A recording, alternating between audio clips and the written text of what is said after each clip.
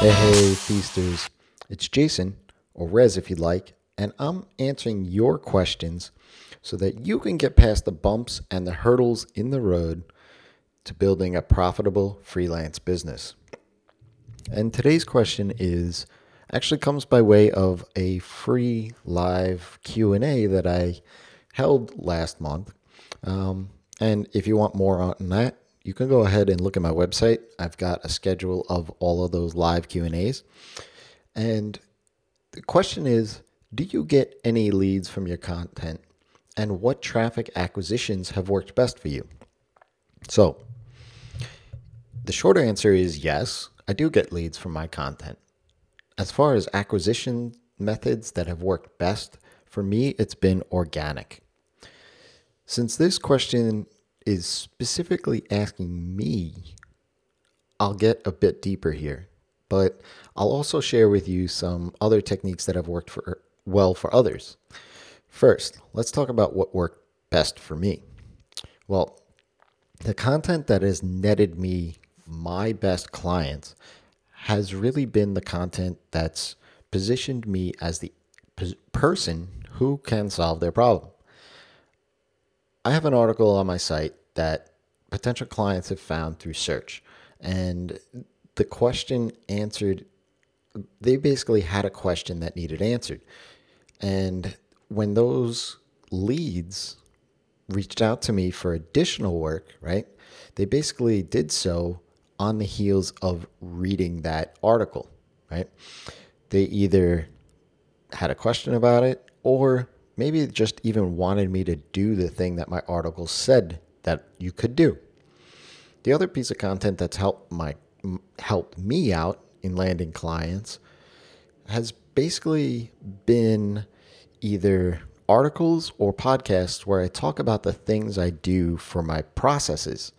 Clients have told me that by hearing how I organize things, how I structure my projects, even how I structure my days and weeks, just basically how I run my business has shown professionalism that most don't. Now, those words are their words, not mine. I want to add that I consider the content helpful for positioning and sales. I don't think I had any single piece of content that really directly converted someone to becoming a client of mine, mainly because I don't have a buy now button on any of these articles. But they certainly were brought up during the conversations that I had with these leads during the sales process. They certainly helped in the potential client understand if I'm the right person that can solve their problem. And they certainly helped in allowing the lead a peek into what the experience could be as a client of mine. These are all articles that fall in the consideration and buying stages of the buyer's journey process. Part of the question assumes that I wrote these articles with the intent of acquiring these clients, which I don't see as being true. I wrote them with the intent on helping people with the same problems and with the intent on hopefully showing them that I know what I'm talking about. How they found the article, though, was purely organic. There was no special acquisition method there.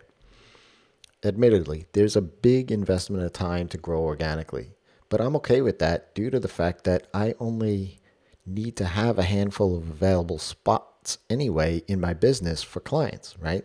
Because I built my business around recurring revenue. So those are recurring clients. So being helpful in the community by writing such articles positions me as someone who I can be a resource for.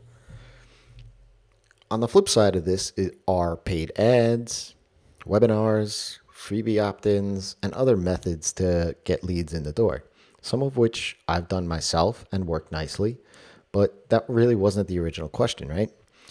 If you want to know more about those things, go ahead and hey, just ask me. Right?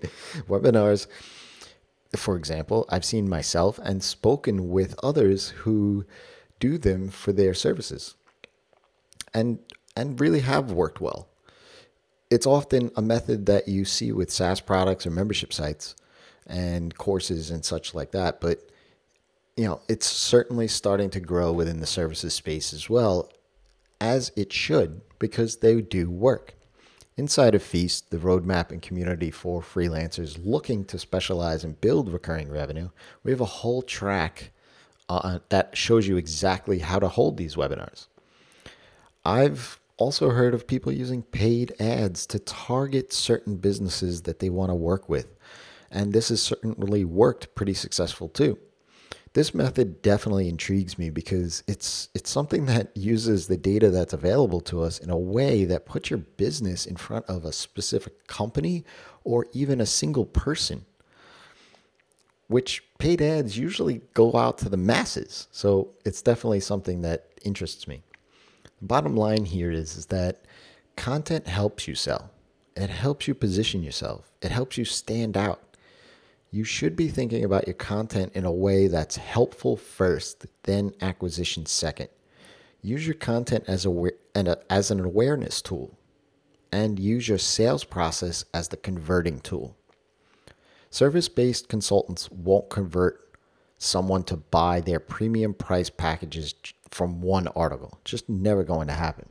But one article can make the reader recognize you and your business and see your business as a resource to buy from later on.